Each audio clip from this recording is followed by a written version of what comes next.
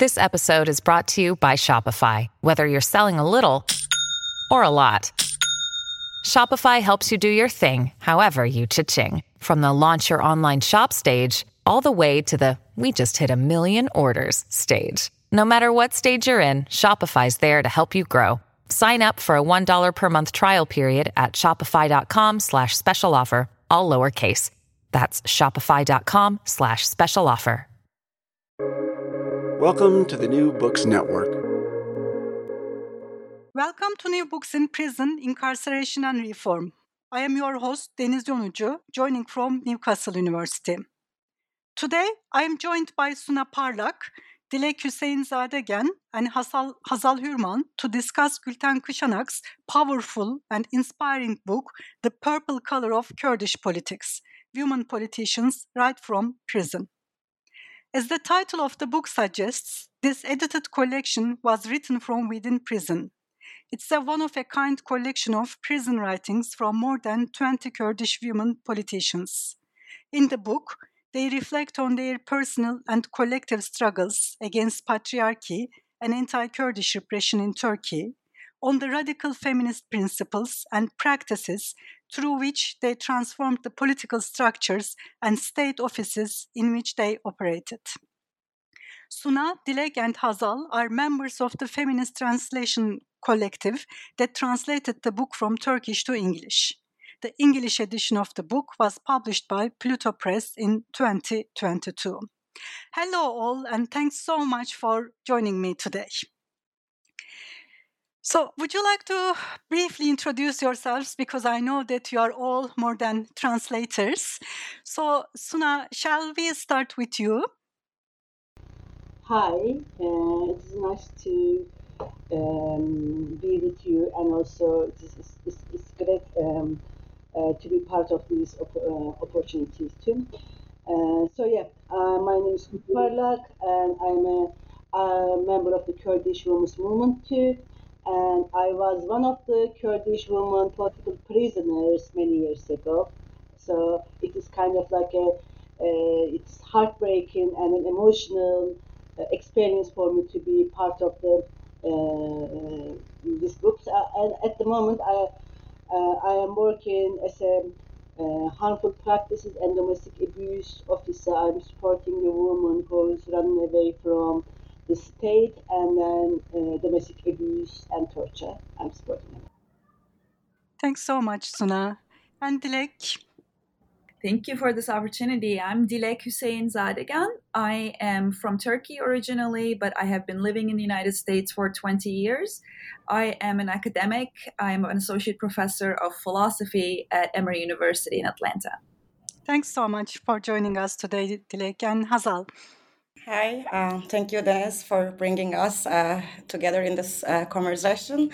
I'm Hazal, and I'm a PhD candidate of anthropology and humanities at Princeton University. Thanks so much.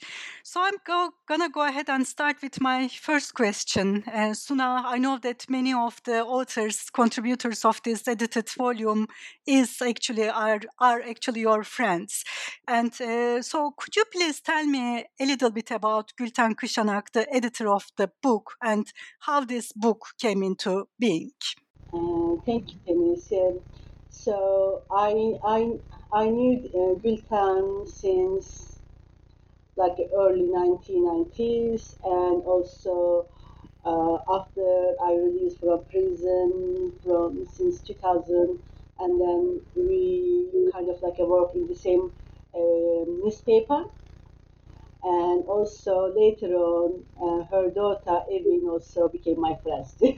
so Gültan is a remarkable Kurdish woman, and then she's been imprisoned during the 1980s when the military coup happened in Turkey. And at that time, she was a university student. And she's been imprisoned for 2 years. And then during her imprisonment, she spent 6 months in one of the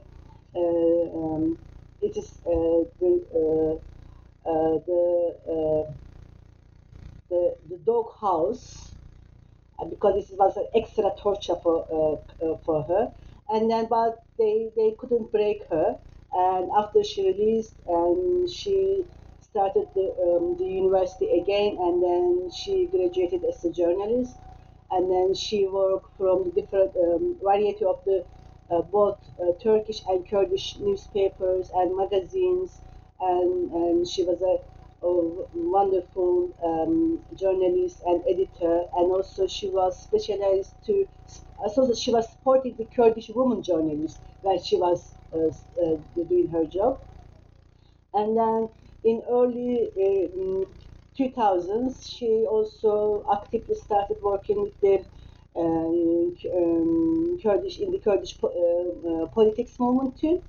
And then she elected parliament in 2 times, and then the last time she was a co-mayor of Diyarbakir, and when she was imprisoned again.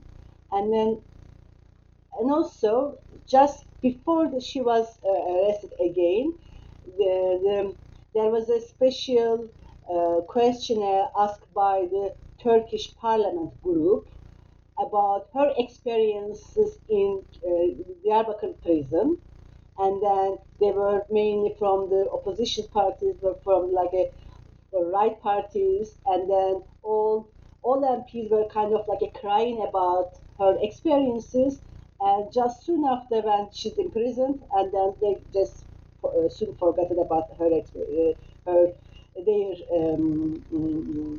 attitude too.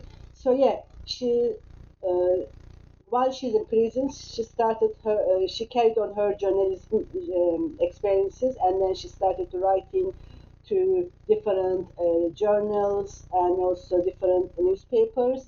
And then, because of the pressure of the others, so she started to write this book because she's so humble. She doesn't kind of like want to take the attention from the others, but because it is just not her um, experience, it is also the very one of the main important um, struggle for the Kurdish women and also international feminist movements too. So this book came into the after the pressure of her daughter and for us, and then she wrote it. Mhm. And she did an amazing job actually bringing the voice from prison outside, and now we are able to read it in English. And I found the book extremely inspiring. On the one hand, it's about repression, extremely repressive state techniques, but on the other hand, it's a very empowering book. It's even liberating to read, and there's a lot to learn from the struggle of the Kurdish politicians. So yeah, it gave me goosebumps when I was reading the book. And Dilek, my second question is to you. So, just to provide a little bit of a background here to the audience who are not familiar with the situation of the Kurds in Turkey. So, in the preface, it's written that in recent years, pro-Kurdish activism has almost guaranteed imprisonment in Turkey. Could you please elaborate on that? Yeah, so of course we can trace it back to earlier times, and maybe that will come up later. But I see the beginning of this backlash against Kurdish democratic politics, for instance, that comes about after the 2015 elections. In the 2015 elections, the general elections in Turkey, HDP, the Kurdish People's Party, was for the first time able to have representation in the parliament, and that was kind of a democratic victory for the movement. You know, the movement has many fronts, but this is the sort of the electoral part of it. And I think since that success in the general elections, the Erdogan government had the Kurdish politicians, anyone who was doing Kurdish politics as a target, right? So we know the women in the book were elected in 2014 local elections. They were elected mayors and co-mayors. We'll talk about that. And in 2016, in November, so it's about a year and a half after they were democratically elected, or 2 years after they were democratically elected to be co-mayors in these local governments, they were arrested.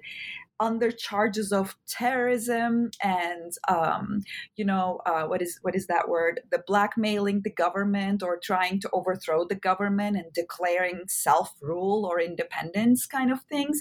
And this is just something I know from my childhood. This when I was growing up, I grew up in Turkey and I went to really good schools, public schools. And there, when at any time Kurdish people or Kurdish language was mentioned, it was synonymous with terrorists, right? So in the mainstream media, all we see is the PKK is killing our soldiers and for nothing, and they just want to evoke terror in our hearts, and they want to divide our country or something like that. And one anecdote I'm remembering, and this I think connects to how Kurdish activism is criminalized. When I was in high school in the 1990s, in a class, we were discussing the language families. Maybe some of you have heard me telling this story before. So Turkish belongs to the European language family, etc. And one of my friends who was of Kurdish origin, I know, he asked, "Professor, where does Kurdish fit into the family languages?" And the professor said, and this professor is super well educated, a Kemalist feminist person. She said, Kurdish is not a real language. It is a dialect of Turkey that over the years grew from people living in the southeast region of Turkey. And my friend, of course, knew better, but he did not have any idea to sort of push back.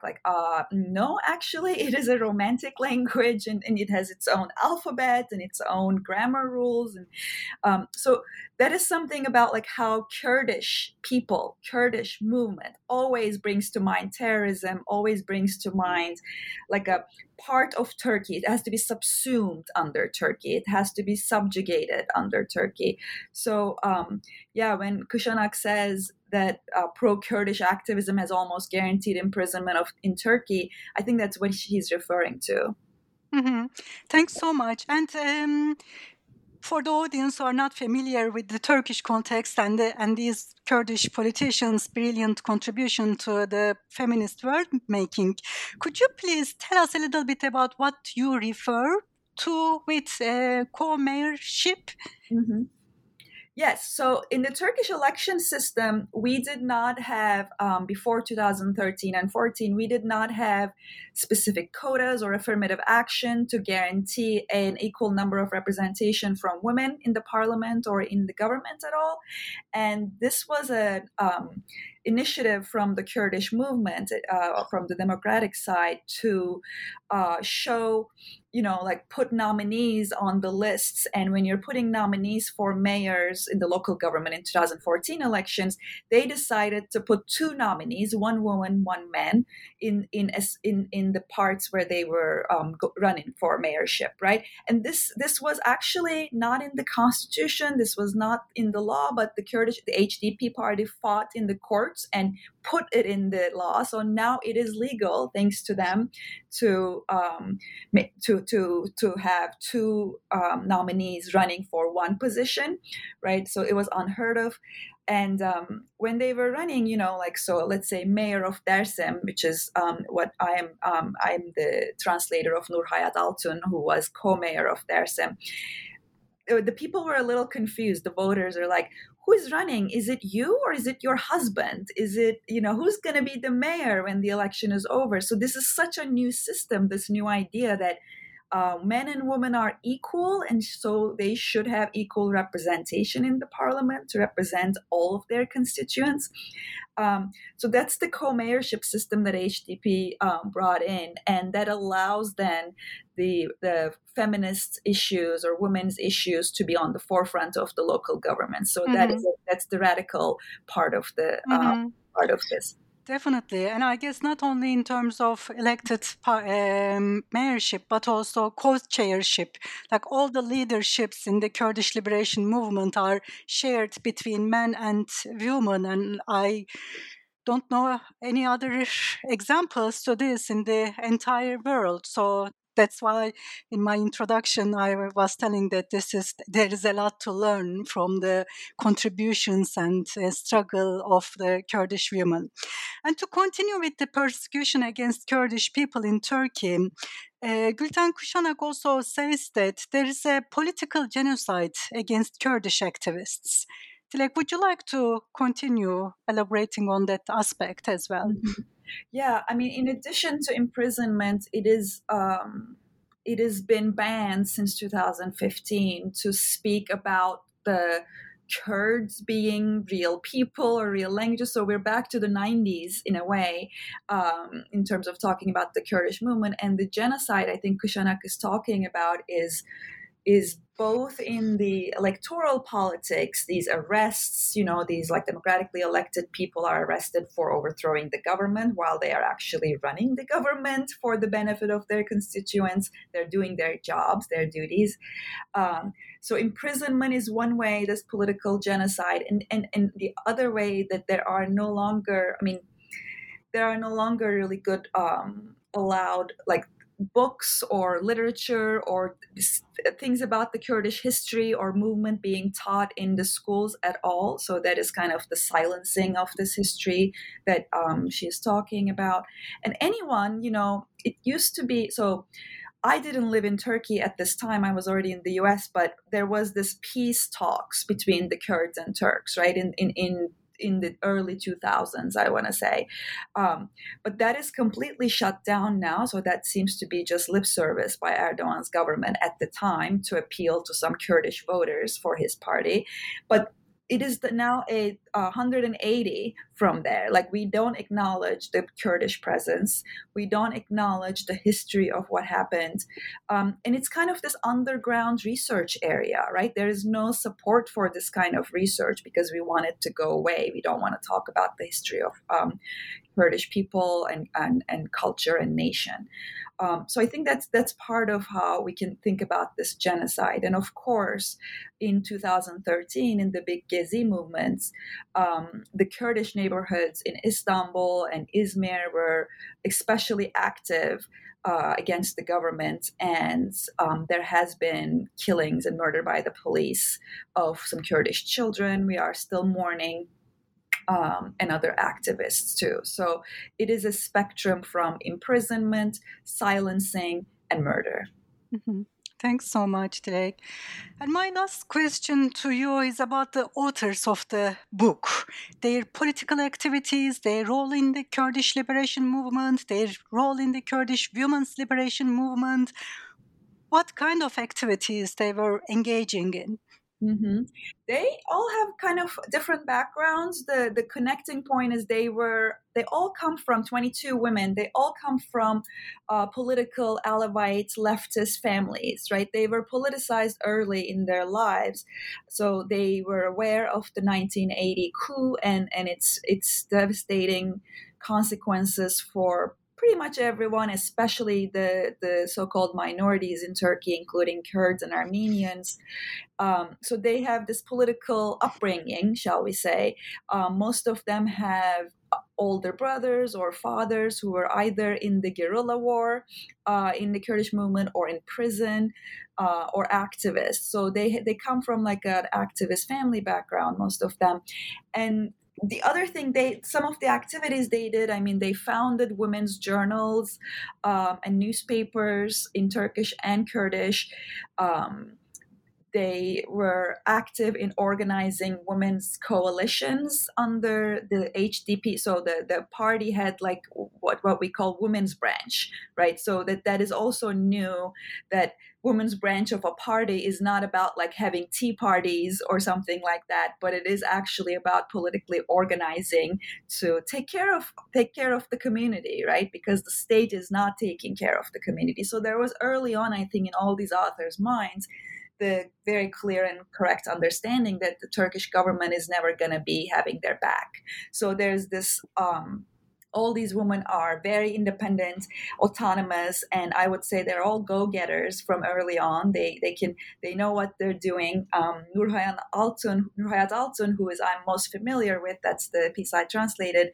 She comes from this Alawite background, and one of the things that she did was to be in charge of the budget of the party at some point, and she did such an amazing job with the budget that they had excess in the budget for the first time to, so they were really sort of capable independent women. I think that's part of the background, and activists, and they all have a sort of leftist background and self-education, right? Because the education in schools is not really going to give you what you need. As Asata Shakur says, they will not give you the education you need to overthrow them, right? So you'll never get it in school. So they got this sort of self-education, and they were very active in the public arena, both politically. So some of them are running for offices, some of them are having administrative positions in the party, some of them are more journalists, but they're all sort of these radical feminists. I think that's what brings them together. Yeah, and it's really inspiring. When I was reading the book, learning about amazing things they've done, for instance, opening up women's collectives, introducing organic farming, creating farming collectives, or offering fellowship for women. Mm-hmm. That one thing I want to mention, yes. So in Dersim, there was this public lot that was empty, and Nurhayat Altun and the party, the women's branch, decided to have an organic farm. That's a community garden idea, and this was the women who were coming to sow and till and water everything, and they had, like within a few months when they had their first produce, the men were kind of upset. It's like, what is this? Is this just women's government? Like, what's going on? Even though, of course, they're getting these produce as well in their homes, right? So they didn't really, some of the men helped out with the gardening, but this was their own sort of act toward sustainability, right? Like, this is just such an important part of the climate crisis right now, how we can sort of be part of the local ecology and work with it and be self-sufficient in terms of agriculture. So that is a big thing. And I'd like to say sometimes in a bittersweet way, right, that the reason why Nurhayat Altun was in prison because she cultivated a community garden. No, that makes a lot of sense, and they've all done amazing jobs, and there's definitely a reason why they're in prison. They were going against the patriarchal structures, and what they've been doing was very transformative.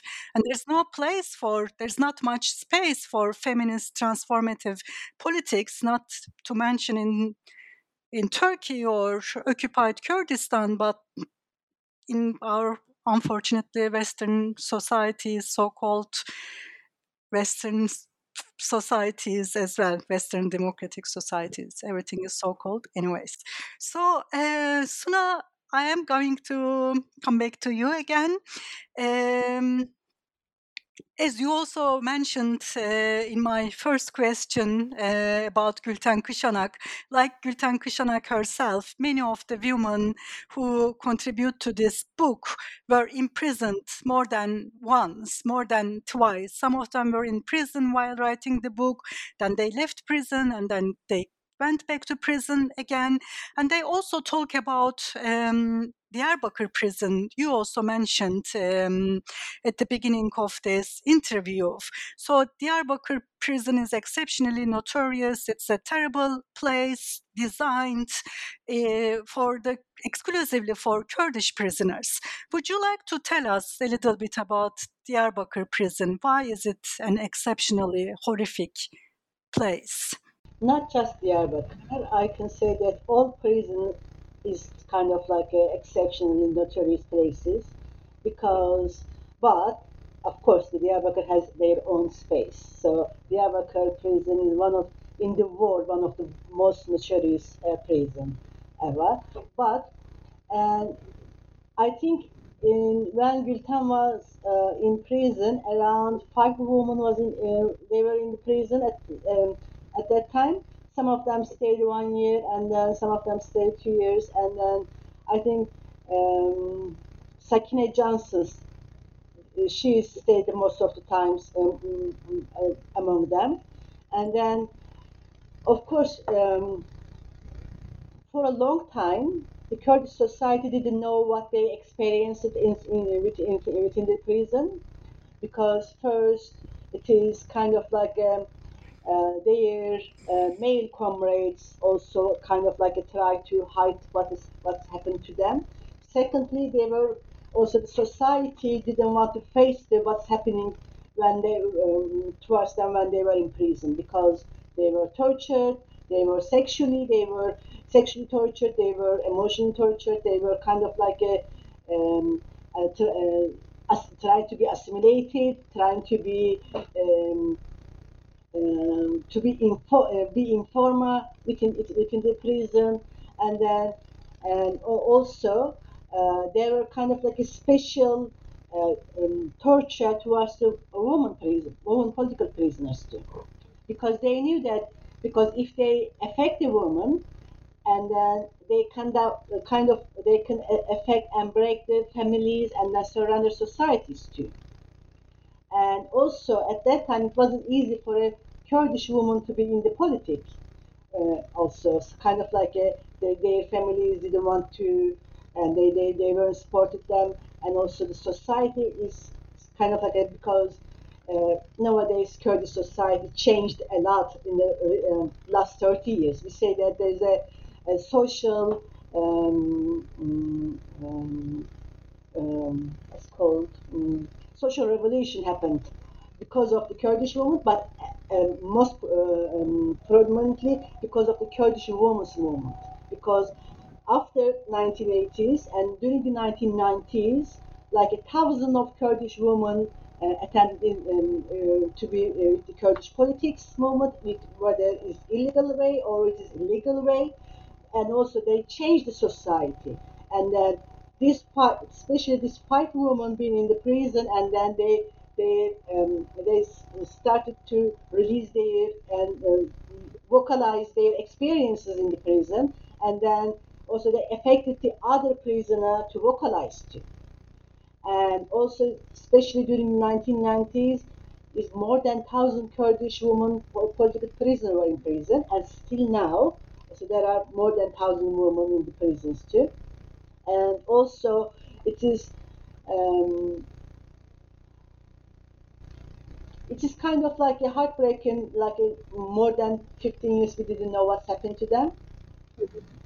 And but recently, I think 2 years ago, there's one of the women in prison. She wrote her experience in prison, and also before her, also Sakine Johnson's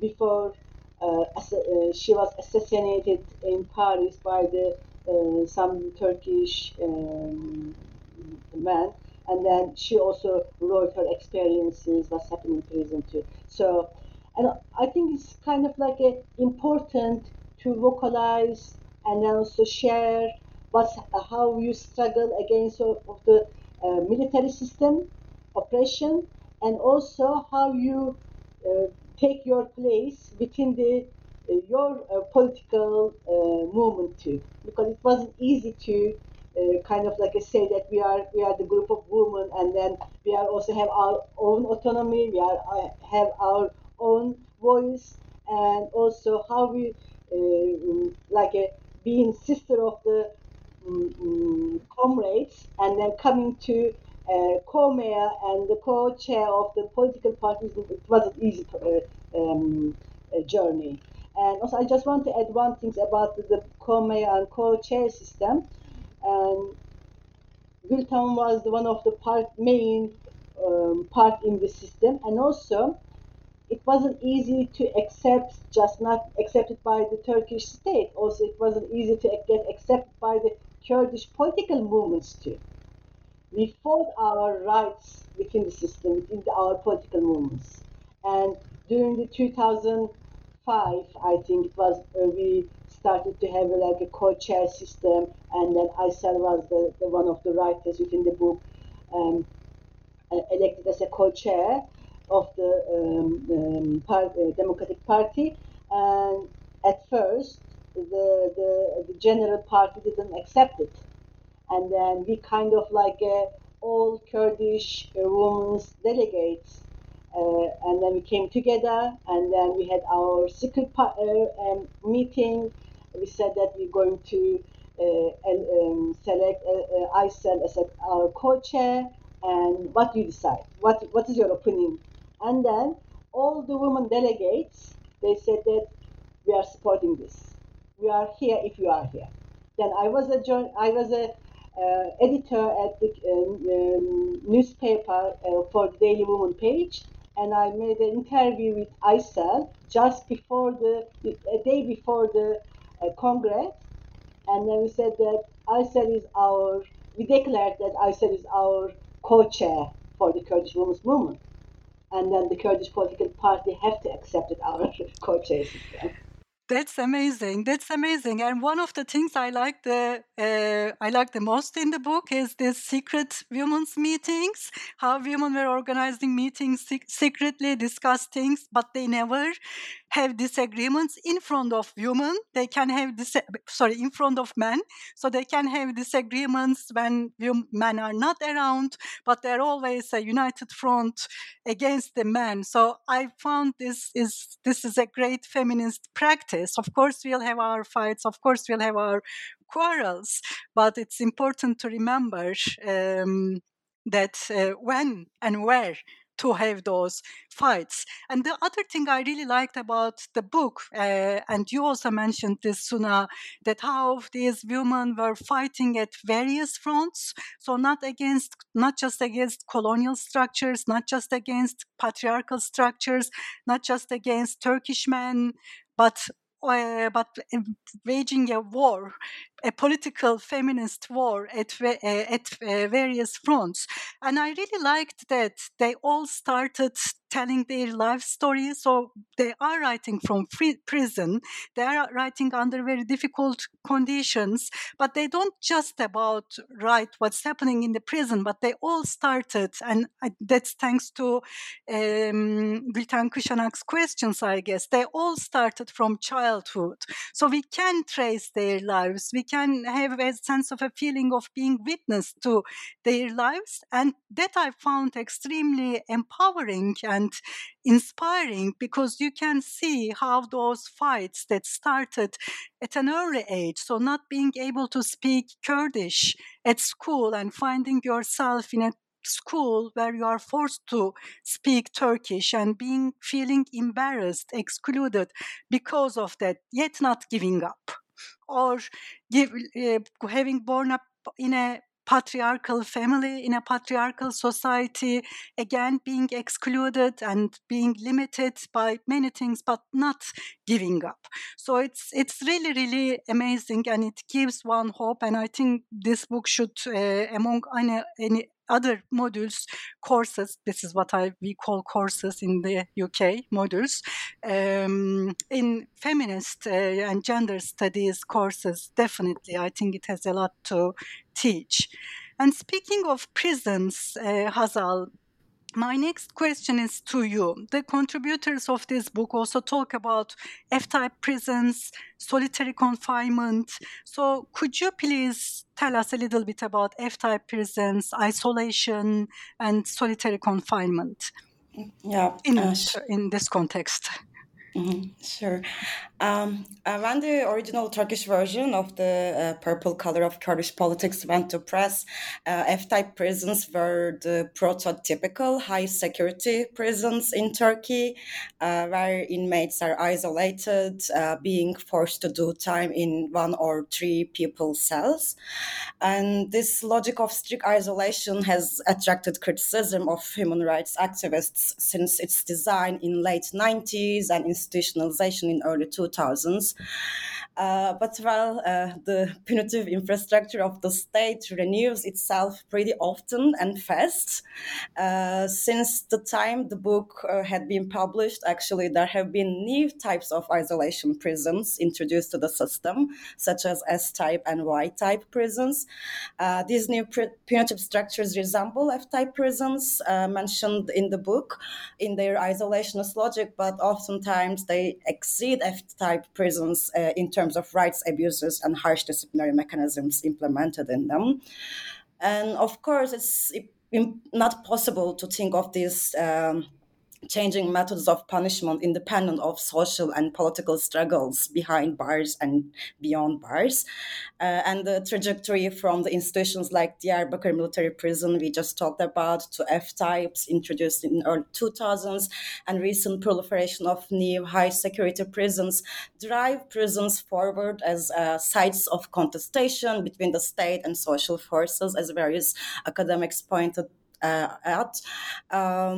And as Suna mentioned, for instance, the prisons of 98 military junta, such as Diyarbakir prison, sought to discipline the prisoner much like a soldier. In the 19th, the disciplinary power behind bars, in a way, changed hands in Turkey. The prisoners in political wars of 1990s forced the prison authorities to recognize their relative autonomy by responding to prison discipline with hunger strikes or forming prisoner communes, which organized education sessions, implemented party courts, or created their own structures of daily activities. And it was precisely this growing autonomy of political prisoners that the Turkish state was responding to by introducing F-type prisons with small unit confinement. This policy, of course, created its own resistance, which took the form of a massive hunger strike. And to this, the state authorities responded with the deadly Operation Return to Life. With a military operation implemented in 20 prisons, the strike was brutally suppressed, resulting in the death of 30 prisoners. And eventually, many of the contributors of the book, such as Aysel Tuğluk, Edibe Şahin, Figen Yüksekdağ, Gülser Yıldırım, Gültan Kışanak, Nurhayat Altun, and Sabahat Tuncel, were all detained in F-type prisons, marked by heavily digitized security procedures, strict surveillance systems installed in hallways, and isolationist architectures. And as I said, like over the last couple of years, especially since 2021, we are witnessing introduction of 3 new types of high security prisons, also disproportionately targeting political prisoners and Kurdish politicians. And among these, for instance, in S-type prisons, we see surveillance cameras even enter the cells in which prisoners are detained mostly alone in strict isolation.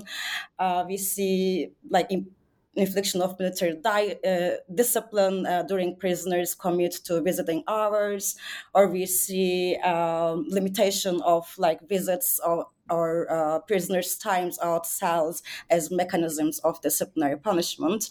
I guess like the one recent statement by the Human Rights Association also I think it's a fitting description of F-type prisons and this emerging high security prisons is to describe them as like sites of heavy torture spread over time. And these are the main like forms of prisons that Kurdish women politicians are kept today, unfortunately. Mm-hmm. And you translated Aysel Tuğluk's piece, Hazal. She suffered from dementia in prison. Could you please tell us a little bit about Aysel Tuğluk's problems in prison and in general, ill prisoners in general?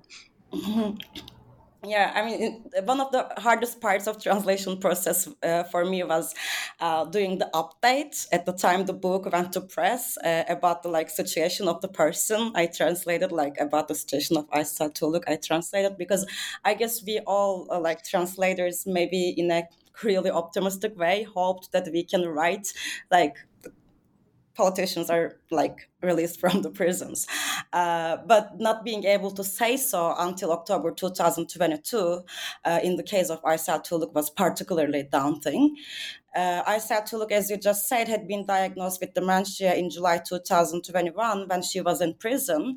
And the diagnosis actually had been approved by local hospitals, and a team of 9 medical doctors from the forensic medicine department of Kocaeli University agreed that her condition demanded immediate suspension of her sentence.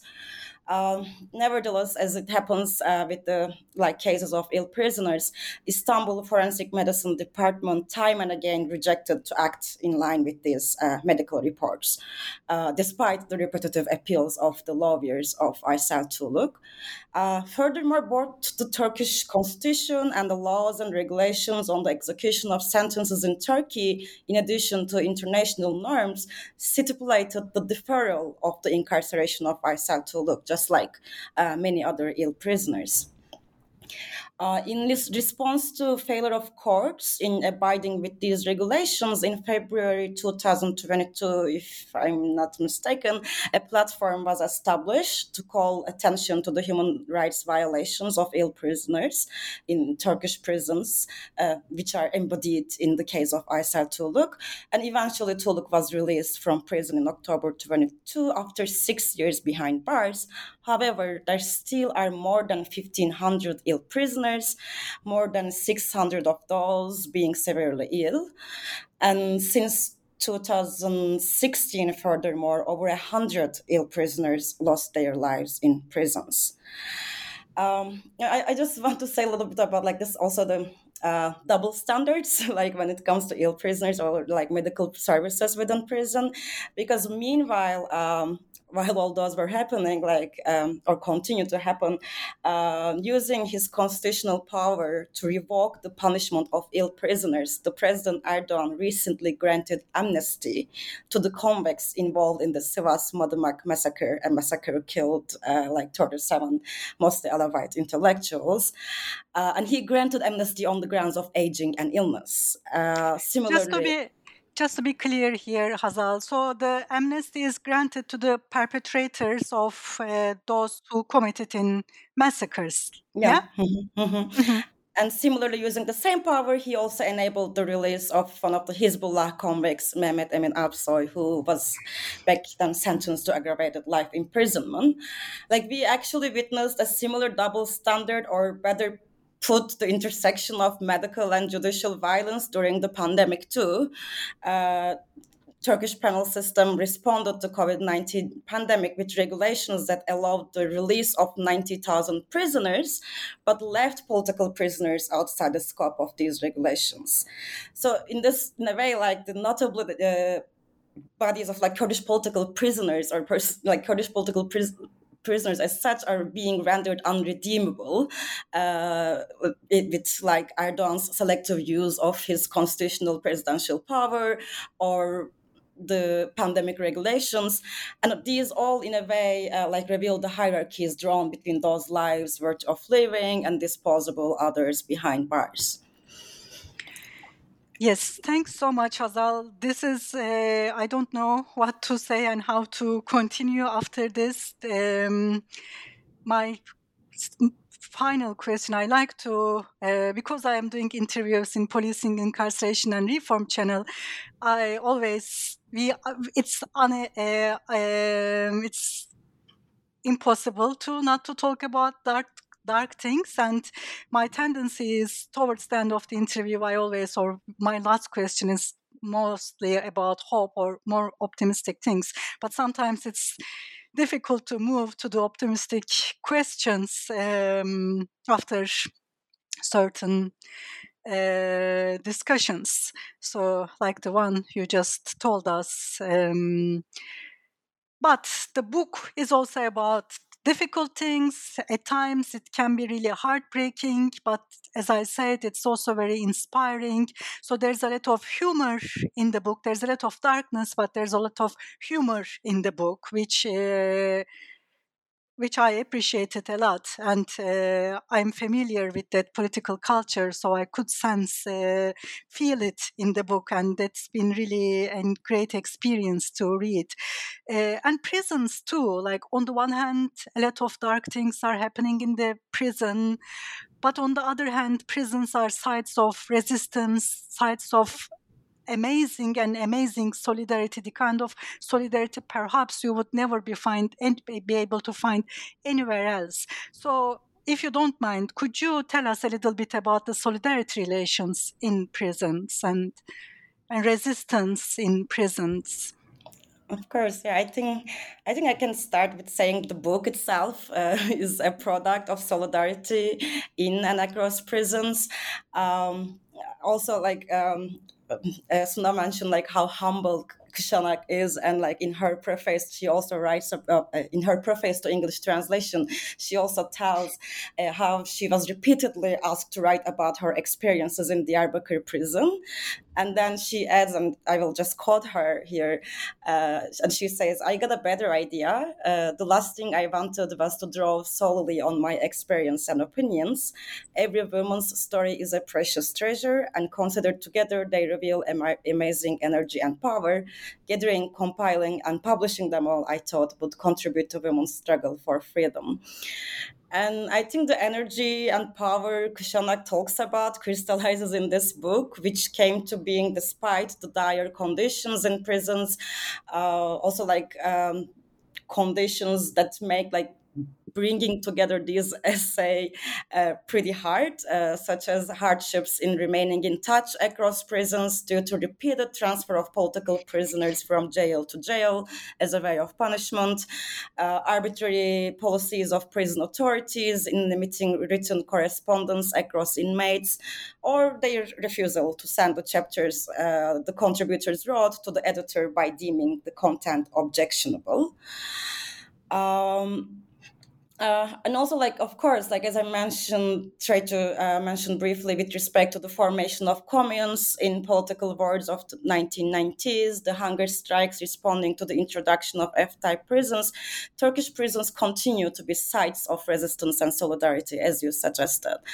And in fact, one of the contributors, Sabahat Tuncel, for instance, made her way to the parliament from prison in 2007 with the help of solidarity of incarcerated women.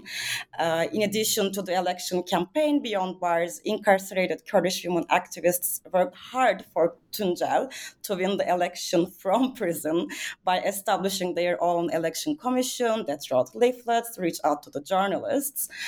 Today, Sabahat Tuncel is back in prison, but solidarity and resistance persist. She declared a couple of weeks ago, for instance, that they would not receive food from prison authorities for 3 days in protest of mistreatment of ill prisoners behind bars and as a show of solidarity with ill prisoners. But of course, key to these networks of solidarity are channels of communication across prisoners, which were directly attacked by transitioning to F-type and other forms of high security prisons. But the literature on Turkish prisons and beyond also demonstrate that even those total institutions cannot create a total order and are marked by tactical resistances of different forms, in the case of F-type prisons, for instance, even under conditions of strict isolation, the prisoners find ways of communicating with each other, throwing like nylon balls or prison balls across cells. And beyond these, as you just said, with this, especially through the elements of humor, the book also attests to more mundane, minute ways of solidarity and resistance behind bars. One of the contributors, Figen Yüksekdağ, writes from Kocaeli F-type prison of balls of holiday candy, pieces of cake and pepper, etc., thrown across cells, depending on the needs. Leyla Güven tells of the welcome pranks to newcomers to keep each other's morales up. Other women tell about the exchange of skills of survival, including how to use water boilers or radiators to make coffee, to cook, to make a toasted sandwich sandwich through the recipes shared across South Outlaws. So with this spirit, each and every chapter actually, like regardless of how dire conditions they describe are, and with a message of resistance and solidarity and hope. And I think Sabahat Tunca's conclusion that its translator Emek shared at another event yesterday sums this spirit up pretty well. So I will just read this and conclude. While we are in prison, she says, we aren't just trying to bear problems. At the same time, under the difficult conditions of imprisonment, we are building communal living spaces. We are forging the most beautiful relations of comradeship and feeling the most intense love for and determination with the other inmates. We are experimenting with the possibilities of free thought and free life despite the restrictions of these cold gray places. Of course, these mundane forms of solidarity, resistance, and survival are invaluable, but I also don't want to fall into the trap of over romanticizing it, and would conclude with an invitation to international solidarity to address and challenge atrocities faced in Turkish prisons, especially now when only in 2 years 15 new prisons are constructed. Seems like we are entering an even more challenging phase, making international solidarity even more urgent. Thanks so much, Hazal. Definitely, international solidarity is most urgent right now, and this book is not just a book on resistance and oppression, but it's also a call for solidarity as well. And I think it should be assigned in many, many classes, including classes related to policing and incarceration, classes on the Middle Eastern politics and feminist and gender and sexuality classes, classes on social movements and resistance. There is a lot to learn from this book. So I'm definitely going to assign it in my classes. And thanks so much for joining me. So thanks so much for contributing to this amazing book, first of all. And thanks so much for joining me today. Thank you. Thank you.